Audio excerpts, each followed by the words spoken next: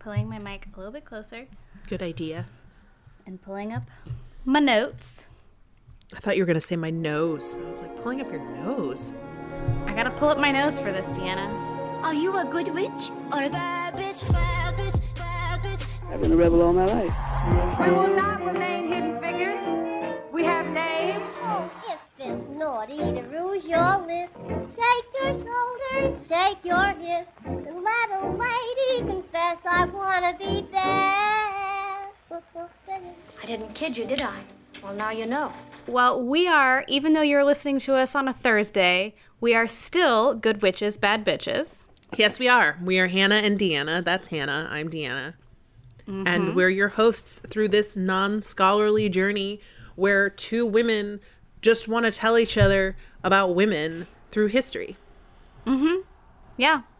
And it is Asian American Pacific Islander Month. Yes, it is.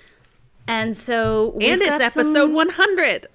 And it's episode 100. Can you which is fucking very believe exciting. It? I cannot believe it. I am confused. How did we do that? But I think it's great. I mean, it's kind of interesting that we set out to do this sort of in the aftermath of the election and, you know, everything being awful and not fun anymore. Right. And everything has, I don't know, just the journey that our country has gone through, this crazy pandemic. Like, now we're coming up on another election and, you know, we're still here, we're still doing this, but I have learned so much. I feel like my understanding of the topic of women is, or women folk, you know, forever changed. Yeah, like, exactly. I mean, I think I'm a different person almost as a result, just because of the things I know now. And yeah, I don't know. I have such a different understanding of just history. Yeah. And yeah, so cheers to 100 episodes of a podcast that has helped me grow and learn. That was a clink with my sparkling water can. I love it. I don't have any intros because, you know, quarantine. I feel like quarantine is not, like, I don't know. The only real news worth talking about, like the big headline news, is all depressing and yeah. I don't know. It's better to, I feel like quarantine is a no intro zone, basically. Yeah. Yeah, like we could talk about the giant Asian hornets that they found in the murder Washington, hornets? But I don't want to talk about that either. So, you know, what is happening? We're just gonna leave it, and we're gonna dive into a very cool person who I had never heard of, but maybe that's because I don't know much about this realm. So you may have heard of her because I think you know I think you like watching the Olympics. Yes. You like the Olympics, right? You like you like that stuff. I do. I was born during the Olympics. Were you really? Mm-hmm. I think it was the end of the '88 Summer Olympics. Oh, wow. Mm-hmm. Well, shit. They were on the hospital TV, my mom said. So tell me if you recognize the name Victoria Manalo Draves. I don't. All right. So I got my information primarily from two really great articles, one on NBCnews.com, written by Shang Peng, and one from New York Times, written by Frank Litsky. And then, you know, Wikipedia and Britannica.com helped provide some details here and there. But for the most part, that's where I was sourcing from. Nice. All good sources. Yeah. So Victoria Taylor Manalo Draves was born December 31st, 1924 in San Francisco and grew up there one of three sisters, including her non-identical twin, which was a brother who died before she was born. Her father had immigrated from the Philippines, her mother from England. Okay. I wanted to be a ballet dancer, she said in an interview published by the Amateur Athletes Foundation in Los Angeles. We were a very poor family, and there was no opportunity to extend on those desires. She said, She did not learn to swim until she was 9 or 10. I was really afraid of the water, she said. Did she become an Olympic swimmer? Once she learned how to swim, there was no going back. Oh my God. So Victoria Draves was an American competition diver who won gold medals in both platform and springboard diving in the 1948 Summer Olympics. She became the first woman to be awarded gold medals for both the 10-meter platform and the 3-meter springboard. Oh. So she made history in the Olympics when she finally went.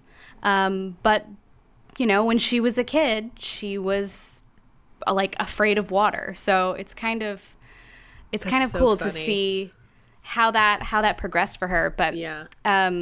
Her son, David Draves, was interviewed for this article for NBC, and he said, when she was young, her mother would say to her and her 2 sisters, "You guys look down at the ground, don't look up."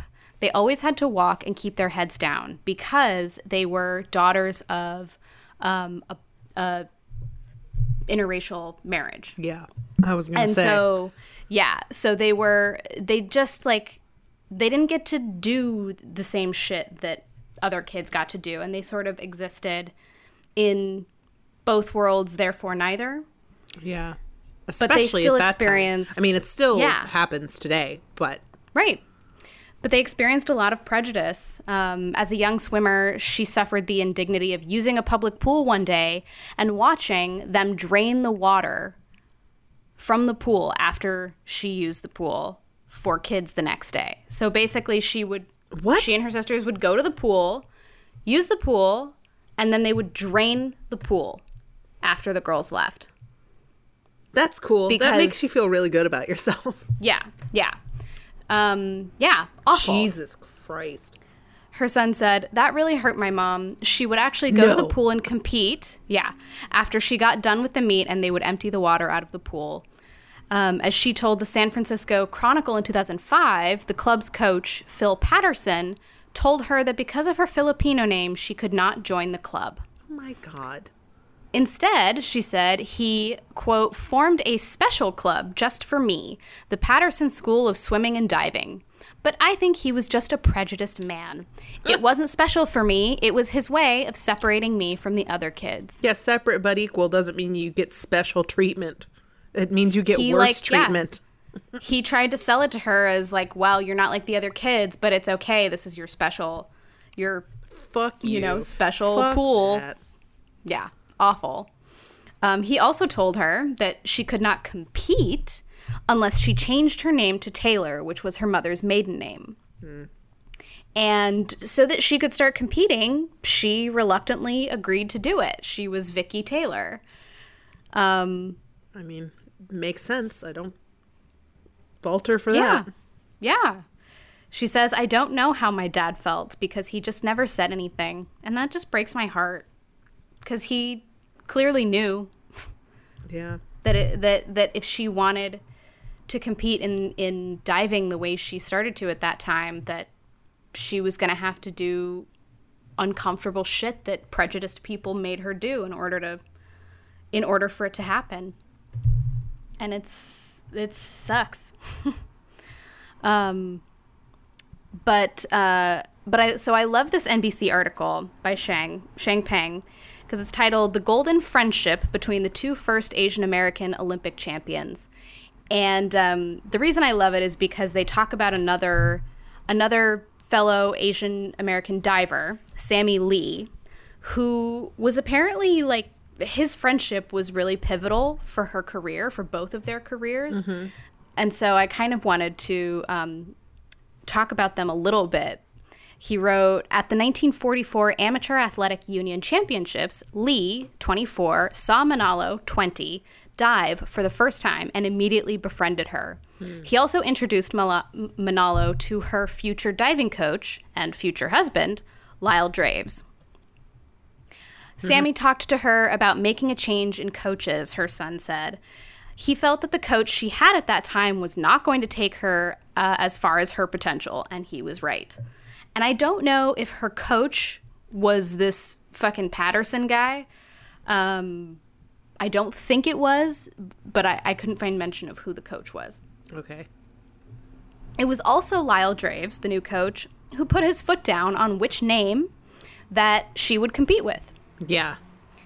Her son recalled that his dad said, "I don't give a shit. You're Vicky Manalo, and that's what you're going to go by. That's ridiculous that anyone would want her to go by anything else." So, at his insistence, she went by her name, Vicky Manalo. Good for her. Yeah. And good for him too for being, because this is the 40s, you know, it's like that isn't, it's just not something people really gave a shit about. And I mean, the thing is, racists are gonna racist, and obviously in the 40s there was a lot of anti-Japanese sentiment, as we've talked about extensively on this podcast, and they go, Asian, fuck you. It's like, but I'm Filipina. right. Yeah. Who cares? It's crazy. It's crazy that, like, but you know, that's even obviously something she had to Manalo think is about. not a Japanese name, but right. again, it's different. Yeah. Yeah. But so he was very supportive of her, and in 1946, she won her first U.S. outdoor highboard diving championship. And she married her coach, Lyle Draves, in the same year. So I saw two different articles said something slightly different, but this one says that Sammy Lee was the best man. Another article says that Sammy Lee gave her away, which I don't think makes sense because I couldn't find information about her father passing. So I'm not sure which one is correct, but Sammy Lee was there, and he was a big part of their wedding. She retained the highboard championship in 1947 and 48, and in 1948 she went to the Olympic Games in London and made history.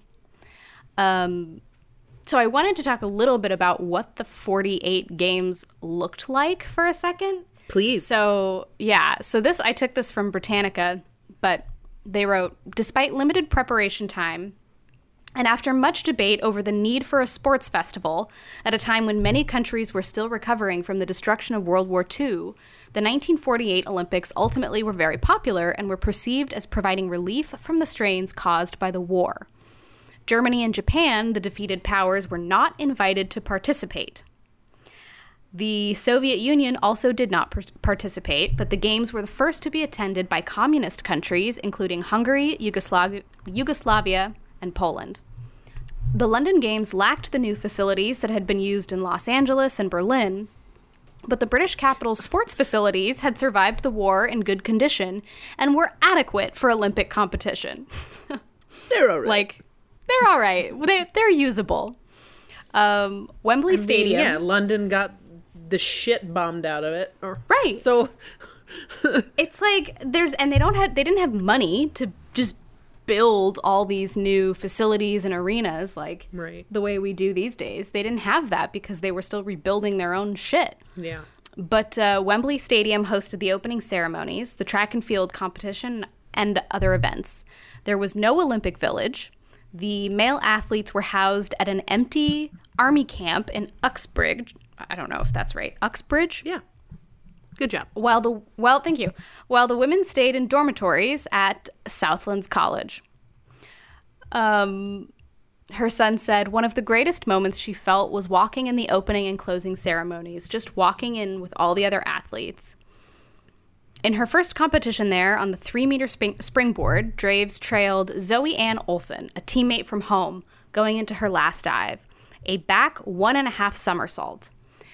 As Draves told Margaret Costa in the oral history interview, which seems to be something they do after the Olympics, but I couldn't, for whatever reason, that link wasn't working for me, but the oral history interview seems to be Olympics related.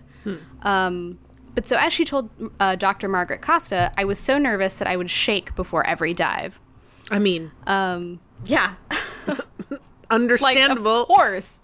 I can't even imagine. I just can't. But I also hate diving. Like, diving is one of the most terrifying things to me. Have you ever gone off of a high diving board? Not like that. I mean, I have dived off a diving board, but that was a very long time ago, and It's always definitely been not one of something. my childhood dreams to dive off a high board. Really? Yeah, I don't know why. I don't even know if I could do it today, but when I was a kid, I loved swimming. I'm not like a swimmer, but I always would love being in pools. I just, And diving. I have never been a water person. Yeah, I remember when my dad it's first so taught me how to scary. dive into a pool. Yeah. He Man. taught me pretty much all my swimming stuff. We'd go to water parks and things. And anyway, we're getting off track. No, but that's really sweet.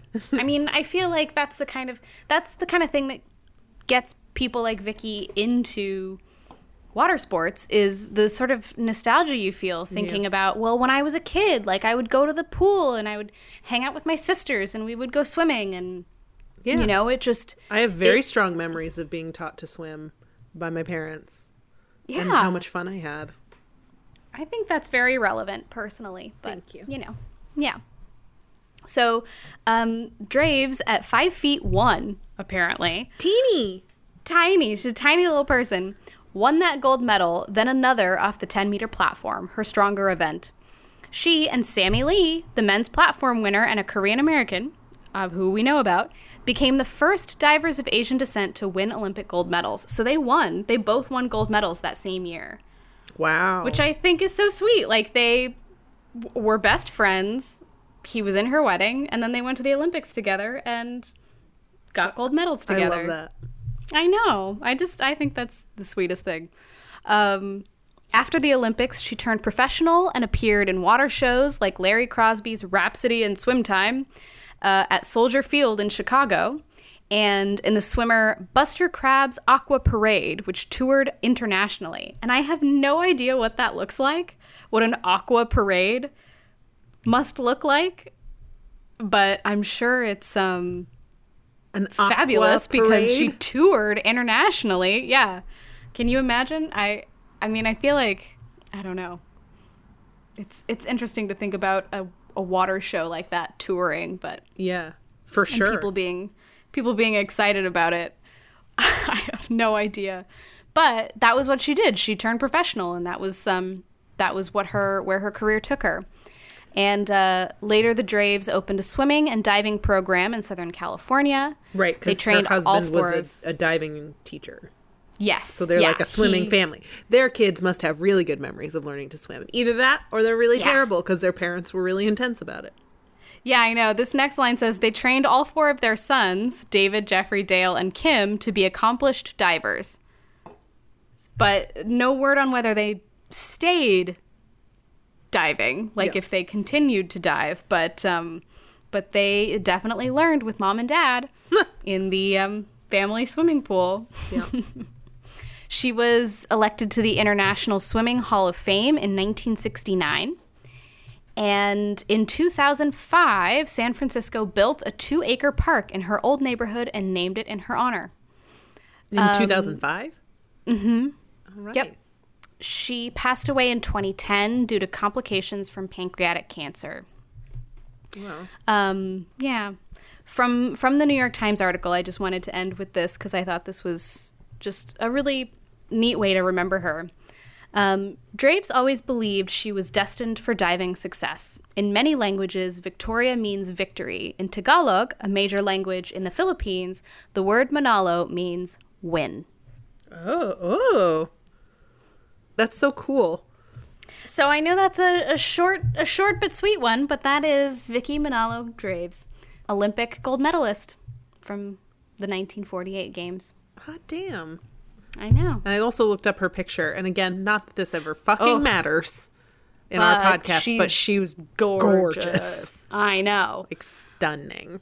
I know. It's like almost upsetting how beautiful she is. Yeah. Yeah. There's one picture you may see it there, but she almost looks like a pinup model. Yeah. Oh, yeah. The way she's standing. Yeah. And she's got like that bathing suit on. Oh my god. And she's an athlete, so, you know, she's very fit. Mm-hmm. She does look like Yeah. a pinup model. Yep. She was beautiful, and she was ambitious, and she knew what she wanted to do, and Even though as a kid they were draining the pool after she used it, she still said, "Fuck you, I'm gonna do this." That and is she did. Unbelievable to me. Like, I know. It's not unbelievable because I can believe it 100%. But that fucking sucks. It's People really are terrible. gross. People are terrible. People are so terrible, and then they justify it to themselves and to these, this fucking 9-year-old girl by saying, "You're in the special swimming school. It's fine. It's just because you're special." Like, fuck you. No. But yeah. So that is our first Asian American Pacific Islander History Month pick. Episode 100. Episode 100. And yeah, that's that.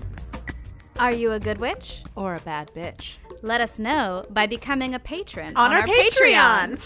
Oh no. Patreon is a service that helps content creators like ourselves keep the ship going and make sure that we're able to cover all the costs that come along with doing our podcast. And the more patrons we get, hopefully the more content we can start creating exclusively for patrons. Yes.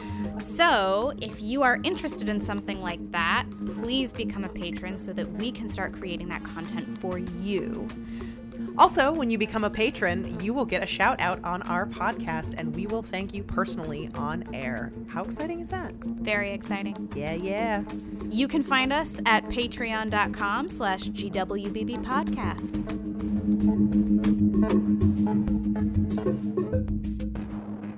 I do have a few on this day picks. Okay, for May 7th. But a lot of shit happened today. Ugh. Like, tons of things. I may not say all of them, but I did write down quite a few. But 1429, the English siege of, I assume, Orleans. Yes, well done. Thank you. Is broken by Joan of Arc and the French army. Oh, and we talked about, I think, last week when she was called. Yeah, I think we've had a couple with her. It was like she was Joan called. Joan of Arc dreamed of God. Called to help at the siege of Orleans. Yeah, that's right. So there it is. Mm-hmm. And I thought you would like this one. 1664, Louis XIV of France inaugurates the Palace of Versailles. I didn't get to go there. We tried and tickets for the day were sold out. We didn't know we had to get them really far in advance or at least a few days in advance. I don't know. But we couldn't get in, so we flipped off Versailles and left. Well, there's always... You're fancy only what, bitch, Louis XIV. You're only 30? 31. 30? You're only 31? Yeah, you've got plenty of time to go back. That's fine. Speaking of the Palace of Versailles, or sort of adjacent to the Palace of Versailles as a topic, You're Wrong About did an episode a couple of weeks ago about Marie Antoinette. Oh, yeah. Which is very good. So, if anyone is curious about that, I have not listened to that one yet. Go check it out. That episode is awesome. And I mean, all their episodes are great, but that one is Well, they have like a guest who's good. like an expert on that era, right? Yes. Yeah. Yep. Yeah, they brought in a woman who researches like royalty and monarchs for her own podcast. Oh. So like that's her specialty. This one's interesting. 1789 is the first U.S. presidential inaugural ball for George Washington. Oh, okay. Yeah, the very first inaugural presidential ball is held in 1789 in New York City. Of course it was in New York City. Yep. This is interesting. 1913, the British House of Commons rejects the women's right to vote. Yep. Fun this stuff. One feels relevant only because it's coming up. So mark your calendars, people. 1914, the U.S. Congress establishes Mother's Day. Oh, yeah. So that's this weekend. That is May 10th. Oh, shit. So FYI, people, get your moms a card or something. A present. Or at least give her a call. Unless this one's unless you don't have a good relationship with your mom or your mom's passed or whatever. Right. Assume we mean the best. Yes. Yeah, I mean, Deanna and I both don't have dads. So, Father's Day is a painful day. And if Mother's Day is a painful day for you, you are in, good company. We support you and we're here for you. 1915, this one's for you. RMS Lusitania is sunk by German submarines off the southern coast of Ireland. That shit is crazy. That ship took 18 minutes to sink. 18 minutes. Thousands of people on board. Yeah, today. Say you were like, this is for you, but you don't even know. I have legit watched, I don't even know, you probably know this, but I've watched 3D recreations on YouTube of ships. They have one for Titanic. Titanic took almost 3 hours to sink. And just for comparison, Titanic took almost 3 hours to sink. Lusitania took 18 minutes. Why is that? Because of the way it was torpedoed. They just hit the exact right spot and it fucking capsized, I think. Fucked up. Yeah. 1,198. And it was a passenger ship. 98. And yep. Then they knew it was a passenger ship. It was a horrible, it was one of those moments where in war where these acts against civilians happen and it's the protocol that had previously been established for things you never do during wartime changes. Right. So yeah, because obviously it's no holds barred these days. We go into the fucking Middle East and slaughter civilians left and right. I know. Do horrible things to them. Yeah, it's really bad. Yeah, no, it's true. Let's see. Oh, speaking of horrible things, sorry, but I was a little bit curious about this because I realized that I didn't actually know that much. But in 1984. There is a $180 million out-of-court settlement reached in the Agent Orange lawsuit. Oh, yeah, that's depressing. And yeah, so I did look it up a little bit because we all know what Agent Orange, we all know the word or the phrase, but some of us read really Apocalypse Now or watched it. Read Heart of Darkness. Sorry, Heart of Darkness is what Apocalypse Now is based on. It all happened at the same time. We were in the same class. I hated that book. True. I didn't finish it. But for anybody who doesn't know what Agent Orange is... Oh, yeah. Back to the actual subject here. Sorry to, take us down a notch. But, I found a little bit of info just because I was curious. But this thing from onthisday.com said... During the Vietnam War, the U.S. Air Force engaged in a program of herbicidal warfare known as Operation Ranch Hand, which I had never heard before. Okay. For 10 years, the Air Force sprayed forests in South Vietnam, affecting some 5 million acres of forest, or some 20% of all the forests in South Vietnam. There were several chemicals used, which I didn't know, but the most famous was Agent Orange. There were also Agents Green, Pink, Purple, Blue, and White. I did not know there were that many. Yeah. The idea behind using the chemical was to destroy foliage, acting as a potential cover for the Viet Cong insurgents who used trails through the forest for supply lines and camps. The impacts on the Vietnamese people and ecosystem were devastating. It is estimated that the Vietnamese Red Cross, though these figures are disputed apparently by some, that as many as 3 million Vietnamese people suffered illness due to the chemicals, and around 1 million people are disabled as a result of it. Mm-hmm. Many children were born with deformities as a result of prenatal exposure. Yep. So, I guess, you hear about a lot of different chemicals being used at that time. Experiments on fucking soldiers and things like this, where it all just sort of blends together in my mind. And so I wanted a refresher, and I had kind of entirely forgotten about it. And I learned in a documentary that I watched relatively recently about how those companies, because they were obviously contracted by the government, the ones who made the chemicals, Then Yep. when wartime was over, of course, it was like, well, what are we supposed to do now? They moved into pesticides for agriculture. So a lot of those same chemicals started being put on our fucking farmland. And that's why our soil, Wow. our topsoil has been like almost utterly destroyed in conventional farming. That is fucked up. Why would you? Because Why? it's like, pesticides to get rid of pests or whatever. But the my soil God. has to be alive in order to have a sustainable future, because there's like millions and billions of organisms that live in topsoil, and if you kill it, it's just dirt, Right. and you can't really grow anything in dirt. Jesus Christ. That is bonkers. I did not know that. Yeah, I think the Wow. documentary is called, I think, The Need to Grow.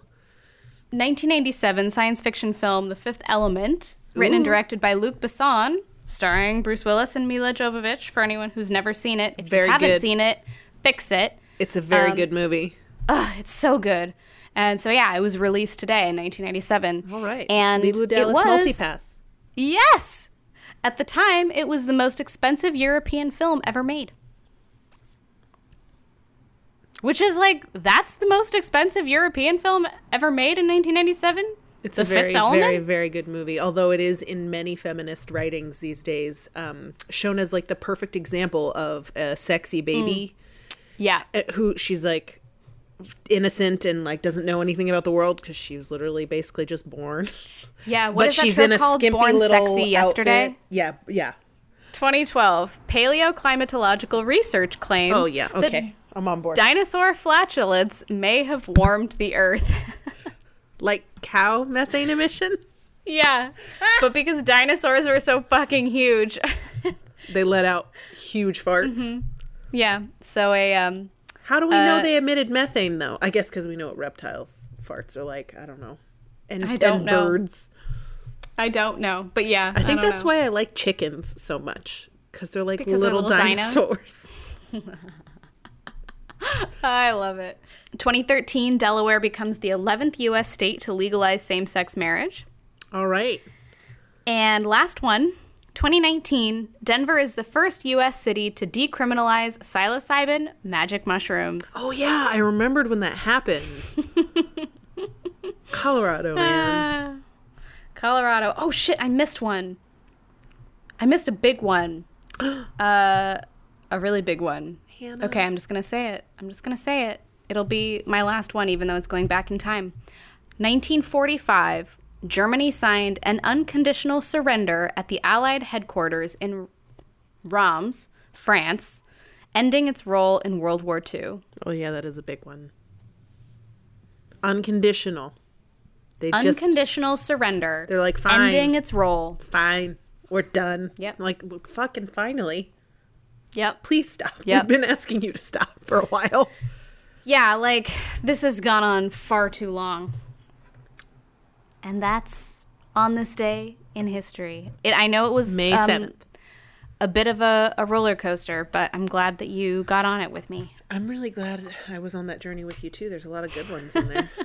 Yeah, there were a lot of battles and deaths that I ignored, but I thought the ones that I did find were, pretty good. Yeah. I just want to point out, if people are unfamiliar with the work of Eric Larson, he did Devil in the White City.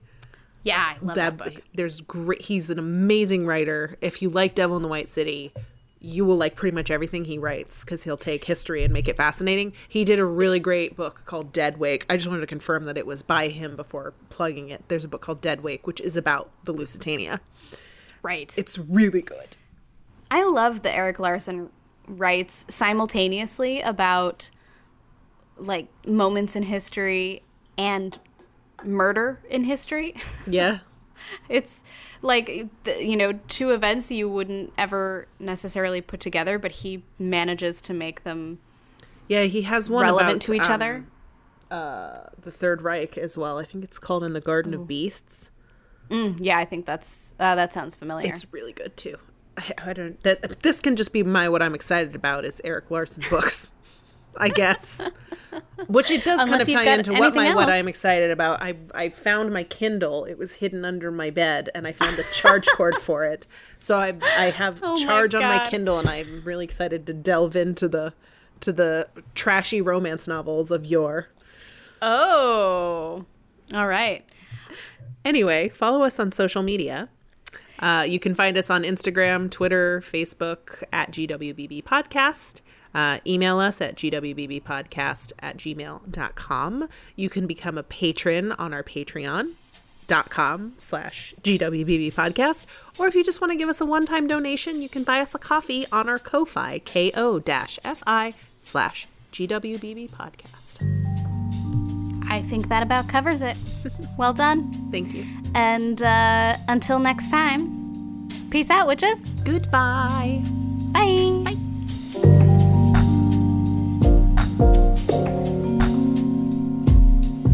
Thank you for listening to Good Witches, Bad Bitches. Thank you so much for listening. We really appreciate it. Good Witches, Bad Bitches is hosted by Deanna Greif, Me. you, And you. Hannah Ferguson. And we're produced by Benjamin Garst.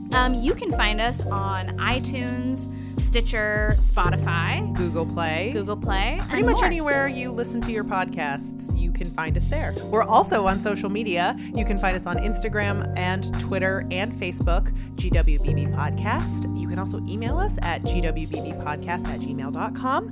We love to receive emails. If you have a story about a woman in your life that you want to hear on air, shoot it over to us. We would love to read it. If you want to help keep us running, you can find us on Patreon at patreon.com/GWBB podcast. Become a patron and help us, pay for our hosting. Yeah, Patreon really helps content creators be able to continue to create their content, and it just kind of helps us break even on the costs of producing this podcast. And it would be really awesome if you wanted to help out. If you like it, you can be a part of it. Also, to help us out, you can rate, review, and subscribe. All of those things are extremely helpful for us. They help other listeners find us. Yeah, word of mouth, also good. Yeah. Our website is gwbbpodcast.com. You can find all of our episodes there, as well as some other things bubbling out of our witchy cauldron. Good Witches, Bad Bitches is powered by Moon Bounce.